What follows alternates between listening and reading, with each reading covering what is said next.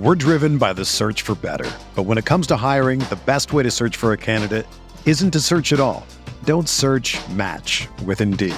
Indeed is your matching and hiring platform with over 350 million global monthly visitors, according to Indeed data, and a matching engine that helps you find quality candidates fast.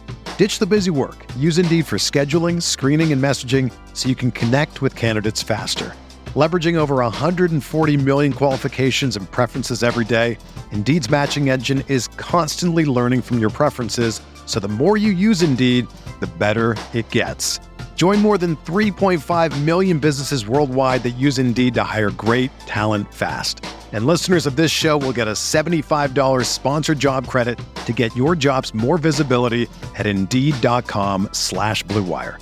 Just go to Indeed.com/Blue Wire right now and support our show by saying that you heard about Indeed on this podcast.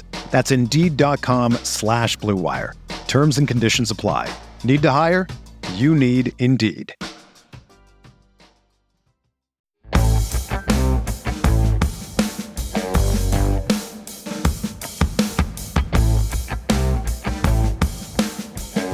How to find and hit on sleepers. That's what we're going to be talking about this week on Stealing Bananas. In the first show, we're going to talk about sleeper profiles at different positions. In the second show, Sean and I are going to give you our sleepers for 2021. So obviously that's one that you're not going to want to miss. I'm Ben Gretch. You can find me on Twitter at yardspergretch. You can find my Substack at bengretch.substack.com. I just released projections and rankings for this year. It's $8 a month. Go get it. And I'm joined, as always, by Shawn Siegele. You can find all of his work at RotoViz. He is the master of the sleeper. He's the guy that I know from our 4, 5, I guess now 6 years of knowing each other. You were on Devontae Adams the year he broke out in year 3 and everyone was over him. You were on Tyler Boyd when he broke out. You were on Chris Carson when he broke out. There's so many running backs that you've been on that are just completely forgotten about players. It's just crazy to me how many forgotten about players you've nailed. And we're going to talk about what you look for and why you're so good at that. But first, Sean, how are you doing? Great. We have started our RotoViz Triflex Dynasty startup that we discussed last week in our Dynasty series. And Ben, we are now midway through round 2, and you and I have not picked yet, and it doesn't look like we'll pick for a while. Yeah, we executed what I had been hoping to. I think you were getting a little gun shy. You were thinking about pulling the trigger on some key first rounders. I mean, we had the chance to take Lamar Jackson 107 in a super flex, and even Christian McCaffrey was still sitting there. Didn't really necessarily fit what we were thinking, but obviously that's tempting when it's Christian McCaffrey. I really wanted to trade back, and so I kind of forced you to take a deal that I don't even know if you loved it. But yeah, we don't have any picks now until the middle of the 4th, but we have 3 in the late 4th and 2 in the early 5th, or vice versa. We have 5 by the middle of the 5th between this late 4th and middle 5th range. Then we also have an extra 7th. We have an extra 8th. We have an extra 10th. We have an extra 11th. We have an extra 13th. We have all these 2-pick rounds after that point. And we have 4 2021 first-round picks that I'm very excited about. And we hope that trading back will give us the chance to not only dominate that 4 or 5 round area where we still have a lot of guys that we like, and Superflex that pushes it down. Now, obviously, by doing this, we have kind of taken the hit at the QB position. We know we're not going to be dynamic at that position in year 1. With the 4 future rookie picks, some of those might have to go to QB and might have to trade back again as you get this going to get this sort of perpetual reloading. You want to keep the machine chugging along. It's not just for the one shot there. But Ben, in rounds 4 and 5, as you mentioned, should still be good value, should still be wide receiver value, and we'll be able to build this deep team that we've talked about in a format where depth is important. Yeah, I'm super excited about that. And we'll keep updating sort of as we go in the next coming weeks. But for now, we're going to talk some sleepers, and we're going to focus mostly on running back and receiver, especially in this show 1. I think just really briefly, quarterback. We know that late round quarterbacks, you're looking for rushing upside, but that has really been baked into the market in 2021 ever since sort of Lamar Jackson proved the efficacy of that. There's the way that I think about late round QBs and sleeper QBs is that they're going to have efficiency booms if they don't really run a lot. And a lot of the ones in drafts in the later rounds this year aren't big runners. There's a couple maybe we could talk about in show 2, but you're going to have big efficiency booms. So I think about, okay, well, what teams could be really good? What teams can take this step forward? I know you have a couple in mind there as well, but we'll talk about those specific players next show. Not really one that we want to hit on a ton. Tight end, there's maybe a little bit more to talk about, but let's start with running back, because I think first of all, you're the zero RB guy. You have the zero RB targets list. I can't wait for that. That's got to be coming pretty soon in these next couple of weeks. Every year, absolute can't miss, must read article. So anyone who's not yet subscribed to RotoViz, you definitely have to get subscribed for that. What is it about running backs that you look at that helps you identify those candidates in the double-digit rounds? I think one of the keys is that we know we're looking for several different types of profiles, all of which can do different things. We don't want to look at running back as just one guy. It's not just the 230-pound, get that red zone touch. It's not just the tiny receiver. It's not just the guy who is a little bit smaller, but could be the all-around back like a Jamal Charles, like a Chris Johnson, someone who can fly. But we want to have exposure to some of those profiles at prices that work for those guys. And then within that overall concept, we want to have players who are productive, right? We see this all the time where these guys were really good in college, and then for whatever reason, the NFL doesn't like them. They get backburnered. So many of them still fight through, because a good player is a good player. A guy who dominates in college, not all of those guys are going to dominate in the NFL, not even the first round picks. And when we see these big time guys who come in and struggle, but it does give you a great chance compared to players who were struggling already at the college level, struggling to separate. And so when you see a Myles Gaskin, when you see a Phillip Lindsay, when you see a James Robinson, and these were guys who were dynamic and came into the NFL with much better profiles than they were given credit for. One of the things I like to do, Ben, we have a great tool on the site called the Running Back Prospect Lab. It lets you deal with real players. It lets you deal with hypothetical players. You can put in player profiles and specific numbers on all of these different stats, metrics, age, weight, production, and look at how they project to the NFL. You can do it with draft position. You can do it without draft position.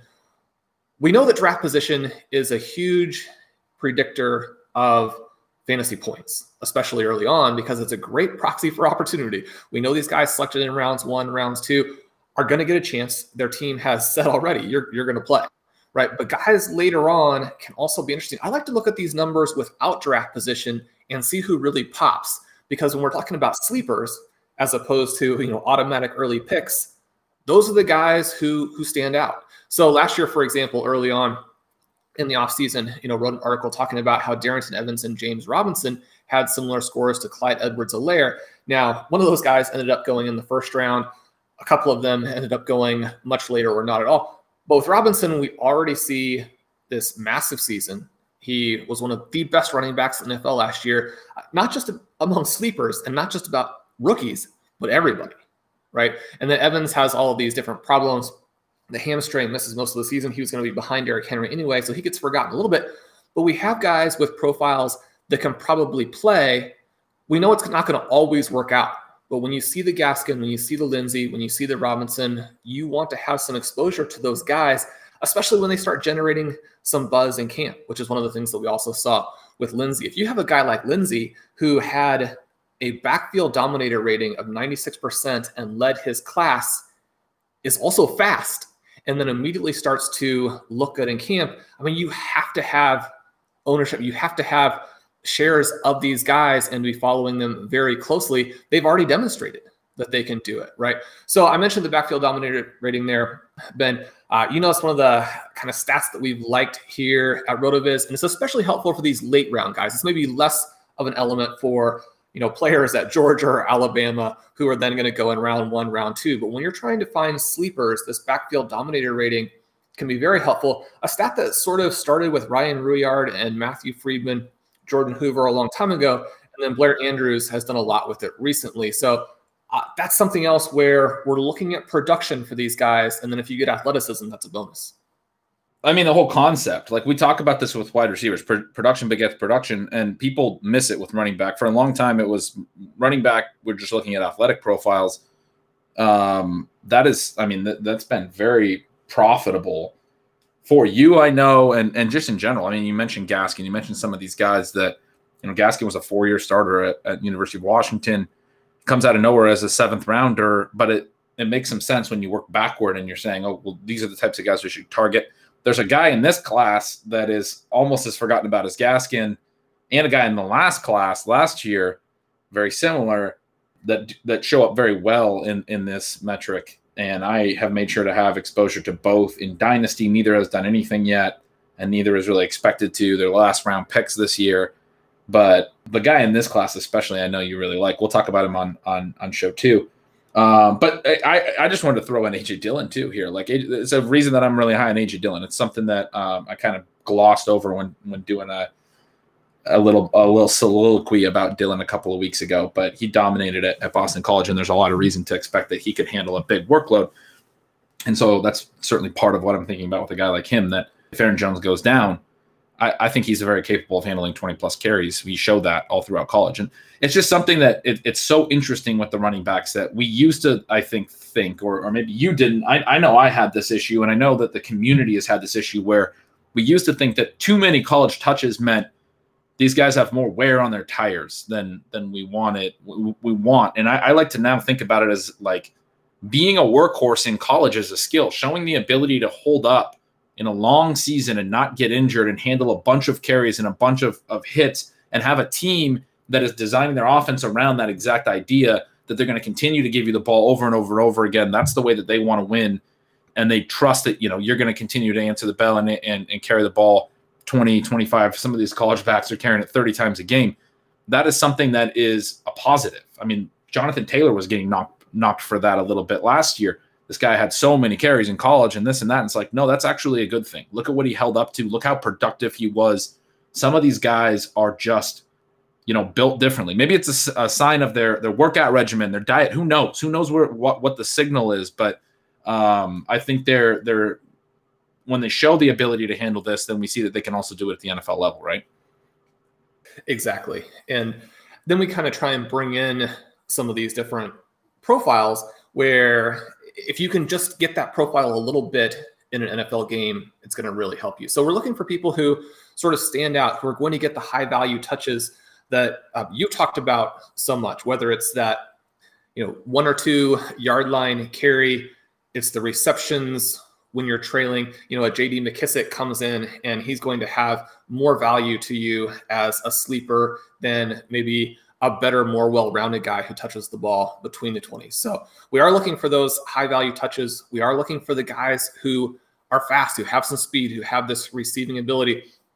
I think that the smaller backs really get knocked because people see them as perhaps not having the ceiling that a superstar has. But when we're talking about sleepers, when we're talking about, who you can draft in the last couple of rounds of your draft or have on your watch list to add in the first couple of weeks of the season because they start to emerge with some of these touches that matter, you're not going to get the Adrian Peterson at that point. Now, almost with James Robinson, we got, vaguely into that area, but we can't be discounting smaller backs who are going to have high value touches. Absolutely. Yeah, the high value touch stuff is fascinating. I also really quick want to plug, you mentioned the running back prospect lab at RotoViz. I got a question as we were talking about some of these things on the shows recently about where's the best place to look up these production profiles. The absolute best place is at RotoViz. It's called the Box Score Scout.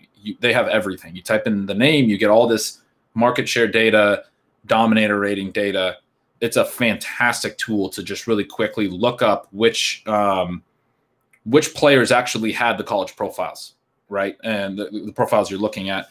And then, another way the slow way to do it would be go sportsreference.com/CFB. I think it is college football. It's just like Pro Football Reference. They have a college football reference. You can go look up college stats there, but you're not going to get all the dominator rating, all of those things. You're not going to get the percentages of the offense, but that is a way to also look at whether guys redshirted and some things like that. I add some context with that sometimes, but the Box Score Scout is such an important tool. It's like it pays for the RotoViz sub on its own. But the high value touch stuff, the biggest thing that I look at, and Sean, we've talked about this for years. It's this combination that you said of receiving and touchdown scoring potential. That is where running back upside comes from. I know Pat Kerrane just wrote another great article at NBC Sports Edge talking about where legendary running back, upside comes from. Definitely check that out. Former RotoVizer, big, buddy of ours. I have not got a chance to read it because it's just posted here the day that we're recording, but I skimmed it and I know it, he certainly went right into this and started mentioning it. But this combination of receiving, touchdown scoring, Sean, something you talked about for a long time. Pat acknowledges in the article it's not something that's new, but it is important, and he does a good job of showing how important it is. One of the things that I always look for with the late round running backs, and you talked about the different profiles, and you laid out years ago this concept of 3 running back profiles, and correct me if I'm wrong, but the way that I remembered is essentially profile 1 is sort of these bigger, heavier backs. They're going to be early down grinders. They're not going to necessarily catch a ton of passes. And profile 3 is going to be a lot of lighter pass catching backs. So, the Gio Bernard. Gio Bernard is actually maybe more of a profile 2 guy. He's a little bit bigger, but he's still pretty small. Nyheim Hines is maybe a better example of a pure profile 3 back. And then profile 2 is sort of the balance that we're looking for with the elite upside, the guy that is big enough but also catches passes and can do both. So it's important when we talk about the upside of receiving that you understand that profile 3 backs are different. Guys like Nyheim Hines don't have necessarily the same upside as guys that we would consider more like profile 2 backs. There's a point there with that differential between those two different types of running back. But once you've sort of figured out that gap, the profile 2 backs that are going to have receiving potential, those are like the absolute best targets. They have the potential in the later rounds to at least catch some passes and have some standalone value. But then if an injury occurs, those are the guys that then fall into a major rushing workload, right, on top of it. And then all of a sudden they're the 3 down back. They have everything. They have the touchdown potential. It's a big reason why Kareem Hunt has been one of the highest drafted number 2 running backs in fantasy for several years. It is, exact reason that the Devonta Freeman back in 2015 ended up as the RB1 out of those middle rounds. There was a lot of injuries at the top. Freeman was going to be the pass catcher alongside Tevin Coleman as a rookie who was this upside rookie that was going to be the early down back. Coleman gets hurt right away. Freeman falls into the rushing work, the 3 down work, and is so good that he just never gives it back and has a fantastic 2015 season. Those are the guys that we're sort of trying to look for. David Johnson as a rookie caught a ton of passes, only got, I think, like 125 carries. Year 2, we see him absolutely explode. There are so many examples of the receiving being there, but the guy also has some decent size and the ability to also handle the rushing work that you can then fall out of these ambiguous backfields when an injury occurs. It kind of concentrates, and you want to be targeting the one that has the receiving first, because they can then be the one that when it concentrates has the absolute massive upside. We've seen a little bit with the very best running backs recently, where you have guys like Christian McCaffrey and Alvin Kamara, even on sort of the small, really profile 3 side of it, even in Austin Eckler, where you have this elite receiving value. And then certainly when you add the rushing on, then that's when you start to get in the 300 plus, start to tap into that potentially 400 plus scoring range, which you and I think, and not everybody agrees. There are some other possible ways that maybe you can do it. You have to get up into this 300, 350, 400 range for backs to really be justifiable selections in rounds 1, round 2, which then again, that makes it very important for us to understand some of the sleeper profiles a little bit better and make sure we're continually filling back the tail end of our roster with these guys who could score points, could have the 1 week here and there that they do have value. Because, if you follow our recommendations from the Zero Running Back series, running back sleepers then become very, very important. And so understanding the player's role and then understanding the news, what's happening. We do the Zero RB report weekly at RotoViz, kind of going over rushing expected points, receiving expected points, how the workloads for running backs translate into actual fantasy production, what you should be looking for, what kinds of moves might be available to you a week in the future, 2 weeks in the future, or even just how you need to be aware of playing it now. And again, I like this element of being able to translate it directly into fantasy production, especially at the running back position. It's very easy once you start to think in terms of expected points to be able to conceptualize what a runner is doing on the field and what that means fantasy-wise.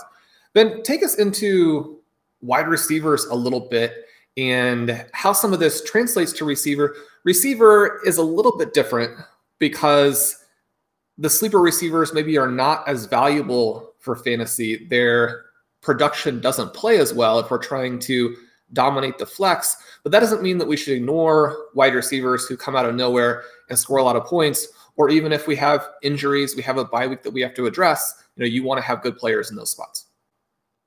Yeah, definitely. And I'm actually going to jump into that right after the break. We're going to take a quick break. That's the collective groan you're hearing of all of our listeners at the same time, but we'll get back to wide receivers in just a moment. Hey everybody, this is Dave Cabin from the RotoViz flagship podcast, just stopping by to say thank you for listening to RotoViz Radio. We're offering our listeners a special 10% discount when they use the promo code RVRadio2021 at checkout. Again, that's 10% off a 1-year subscription when you use the promo code RVRadio2021. Thanks for listening and keep on tuning in. We're driven by the search for better. But when it comes to hiring, the best way to search for a candidate isn't to search at all. Don't search, match with Indeed. Indeed is your matching and hiring platform with over 350 million global monthly visitors, according to Indeed data, and a matching engine that helps you find quality candidates fast. Ditch the busy work. Use Indeed for scheduling, screening, and messaging so you can connect with candidates faster. Leveraging over 140 million qualifications and preferences every day, Indeed's matching engine is constantly learning from your preferences, so the more you use Indeed, the better it gets. Join more than 3.5 million businesses worldwide that use Indeed to hire great talent fast. And listeners of this show will get a $75 sponsored job credit to get your jobs more visibility at Indeed.com/Blue Wire. Just go to Indeed.com/Blue Wire right now and support our show by saying that you heard about Indeed on this podcast. That's Indeed.com/Blue Wire. Terms and conditions apply. Need to hire? You need Indeed. Whether you're a world-class athlete or a podcaster like me, we all understand the importance of mental and physical well-being and proper recovery for top-notch performance. That's why I'm excited that Unified Healing is sponsoring this podcast. Unified Healing is a new and super innovative global network of wellness centers powered by Energy Enhancement System, or EE System. If you haven't heard of the EE System, you'll want to listen up. This technology promotes wellness, deep relaxation, purification, and rejuvenation. At hundreds of locations across the globe, access to a center is easy and affordable. Interested in experiencing the EE System technology for yourself? Go to unifiedhealing.com/Blue Wire to learn more and find a center near you. That's UNIFYDhealing.com/Blue Wire. No material or testimonials on the Unified Healing website are intended to be viewed as medical advice or a substitute for professional medical advice, diagnosis, or treatment. Always seek the advice of your physician or other qualified healthcare provider with any questions you may have regarding a medical condition or treatment and before undertaking a new healthcare regimen, including EE System. All right, so you were asking about wide receivers and the slight difference. And the biggest thing that I think about with receivers, people love to talk about how deep they are. You were sort of hitting on this before the break, but in the later rounds, that's where the way that I think about it, that's where wide receiver is deep. A lot of those picks in the later rounds are more or less replaceable players. They're a lot of the guys that start to go. I've been hammering Russell Gage all year, all off season, but he's one of the guys that's getting pushed up. I don't think he has legitimate upside. I think what Russell Gage can give you on a weekly level can be found on the waiver wire almost every week.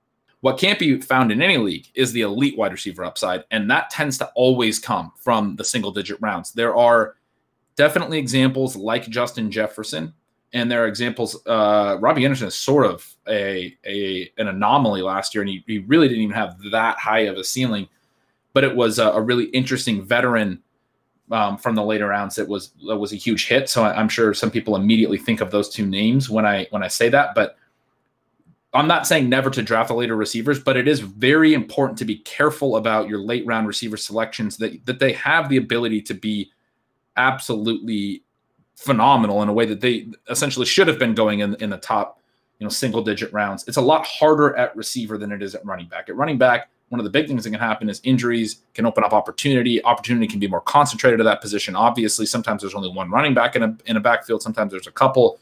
Obviously, at wide receiver, there's several, right? And so when a number one wide receiver goes down, the number 2 steps up, the number 3 steps up, and the number 4 steps up, not some guy out of the 15th round jumping up into top 20 value. There's very few situations at wide receiver where something like that can happen.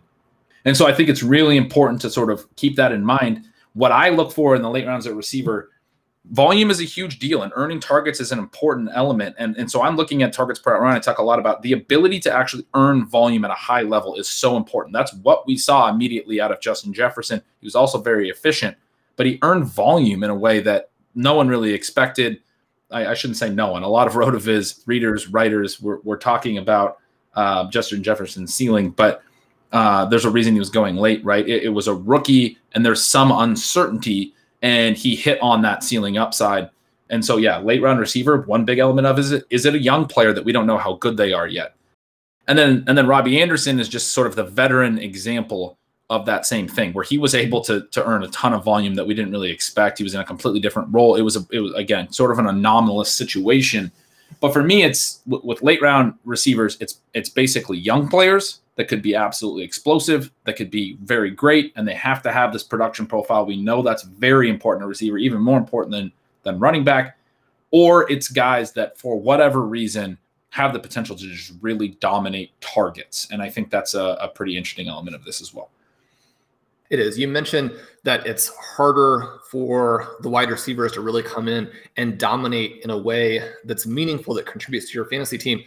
Before we started, I pulled up the win rates in our Best Ball Win Rate Explorer for the last 6 seasons to see how many sleepers are really making an impact. And if we look at non-rookies, because rookies in a lot of ways are not exactly sleepers, they're just guys we thought were going to take a little bit longer to make that level of impact.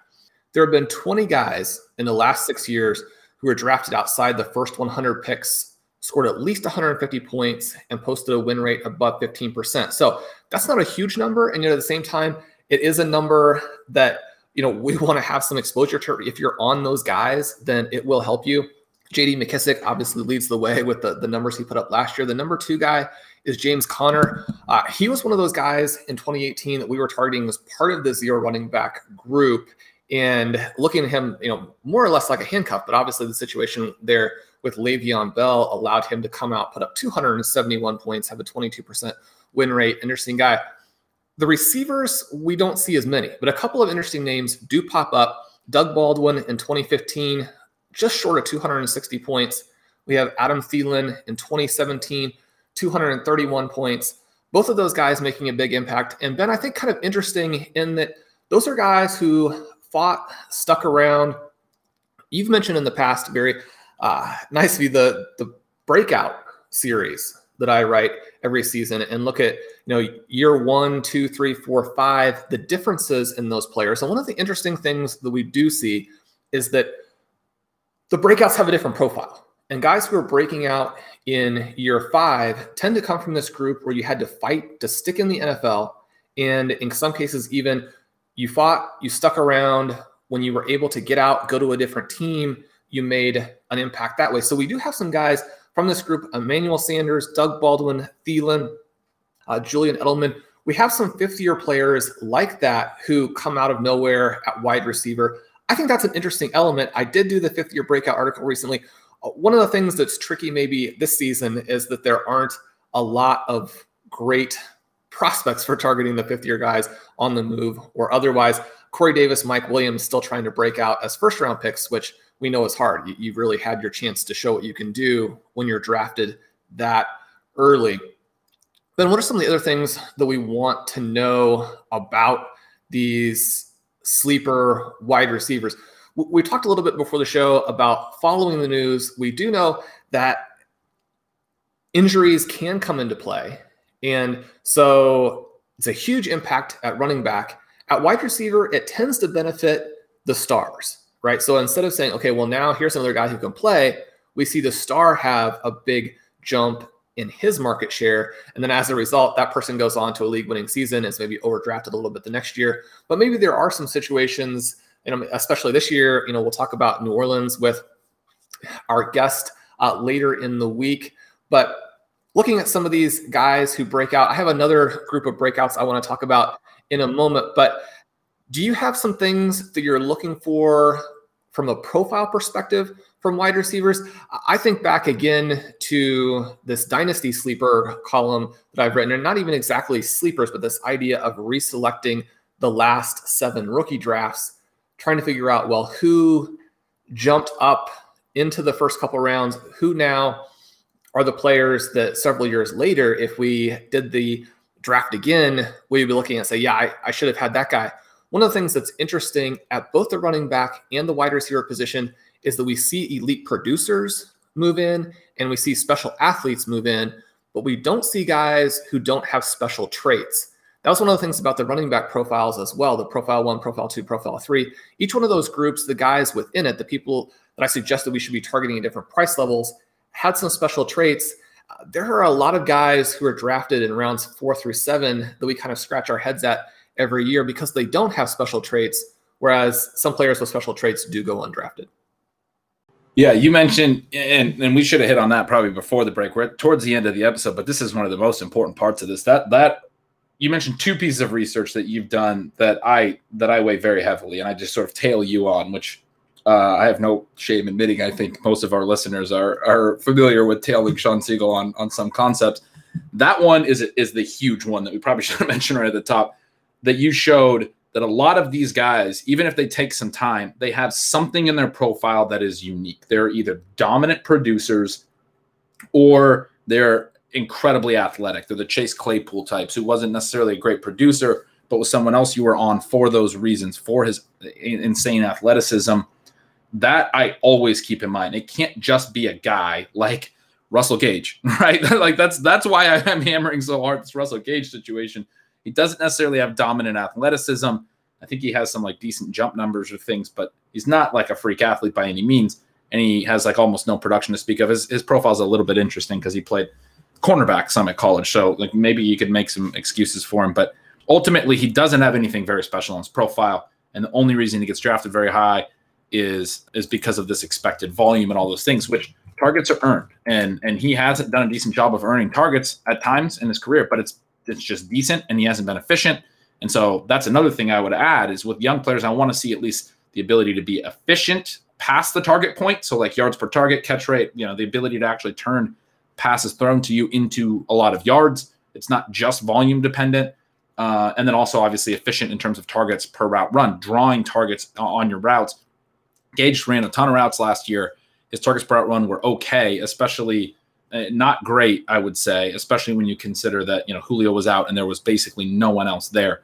So that's an example of not having the traits, right? Not having really anything in the profile that says this guy has the ability to be a star. If he becomes a star, it will be a huge anomaly. It will not be the type of thing that we see. And that work you did was so incredible. The second part that you mentioned really briefly was the breakout series where you showed, and it's so intuitive and so smart. It's my favorite type of deep analysis that it fits everything that we know. We know that draft capital matters a ton because those players, the people who made those selections are also the ones that are doling out playing time. That's a fantasy douche quote. He used to love to say it exactly that way. And I even remember I always use the word doling out playing time. It always cracked me up for whatever reason. The people making the selections are doling out playing time. They are invested in these high draft picks. They're going to give them opportunities. And so if they're going to break out, if those players are good enough to do it at the NFL level, we should know pretty quick. And your work has shown that we tend to. If they don't break out early, they don't tend to break out late. Meanwhile, you mentioned those other players, those Adam Thielens, those Doug Baldwins, they're later picks that to stick around a little bit before they really get this opportunity. Even Stephon Diggs could be thrown in there. He was great right away, and he was very good for several years with Minnesota, but Minnesota never knew what they had. Buffalo came in and said, we're going to give you a first-round pick and 3 other picks or whatever it was, ton of draft capital because we think he is an elite number 1 wide receiver, and we're going to treat him that way. And that's part of what happens with some of these later round picks is teams stick with what their initial evaluation against all evidence over multiple years. And that was, again, I think the major mistake that Minnesota made with Stefon Diggs. You can only criticize them so much because they turned around and drafted Justin Jefferson and everything worked out on their end. As far as Stefon Diggs' career is concerned, part of the reason it might have taken so long for him to break out and it required a team change was finally a different team saw, what he really was. It takes time for these later round picks to actually get there. And so there's some interesting players that have slowly built that I think could be really great picks in the later rounds this year. And I'm really excited to get into some of them in show 2. But that is such an important point, and it makes so much sense based on what we know. So Ben, we have to wrap up our episode here so we can get to recording the specific guys, the names that everybody wants to hear. Did you want to throw anything in about tight end before we sign off, or are we going to give our tight end sleepers in show 2? I think we can do it, I guess, really quickly here. But athleticism matters, efficiency matters more at the tight end position. Certainly an ability to dominate targets would matter too, but that tends to be baked in. Guys that actually have real profiles at tight end tend to be valued in fantasy. Touchdown potential goes along with the athleticism. You've shown that across positions. One thing at tight end that is like the only position that I care about. Maybe not. That's not entirely true because running back is true to a degree, especially in the later rounds. But offensive context can dictate a lot. Situation can dictate a lot. We look at Logan Thomas. He didn't really have a lot on his profile other than, he's a decent athlete. But the offensive context last year was really important for him. That is something that I'm certainly considering. I'm more willing to be like, okay, roll. The Russell Gage of tight ends might be interesting. Somebody who actually has the potential to have a lot of targets because we just don't see a ton of tight ends that can have a lot of targets and have the potential for a huge role like that. So some of those elements that are a little bit things that we say to avoid at other positions, I think are a little bit more open for consideration at tight end, basically. Well, I have a lot of Logan Thomas on my dynasty teams. I had Logan Thomas on a couple of my key main event teams last year. I'm drafting Logan Thomas right now. And I'm doing all of that because at this time last season, Ben was telling me to draft him. If not for Ben, I would not have all the Logan Thomas. So I'm excited to hear who his tight end sleepers are in show 2. That's going to do it for today's episode of Stealing Bananas. I'm Sean Siegel, and with me is Ben Gretsch, whom you can follow at YardsPerGretsch. Make sure you do sign up for his newsletter, Stealing Signals. It is the best fantasy content you will read. Also, obviously, we'd love for you to sign up for RotoViz. If you do, you can save some money by using the code RVRadio2021 at checkout. We'll have more episodes this week. Please subscribe to our feed to get those a little bit early when they release. And until next time, keep drafting.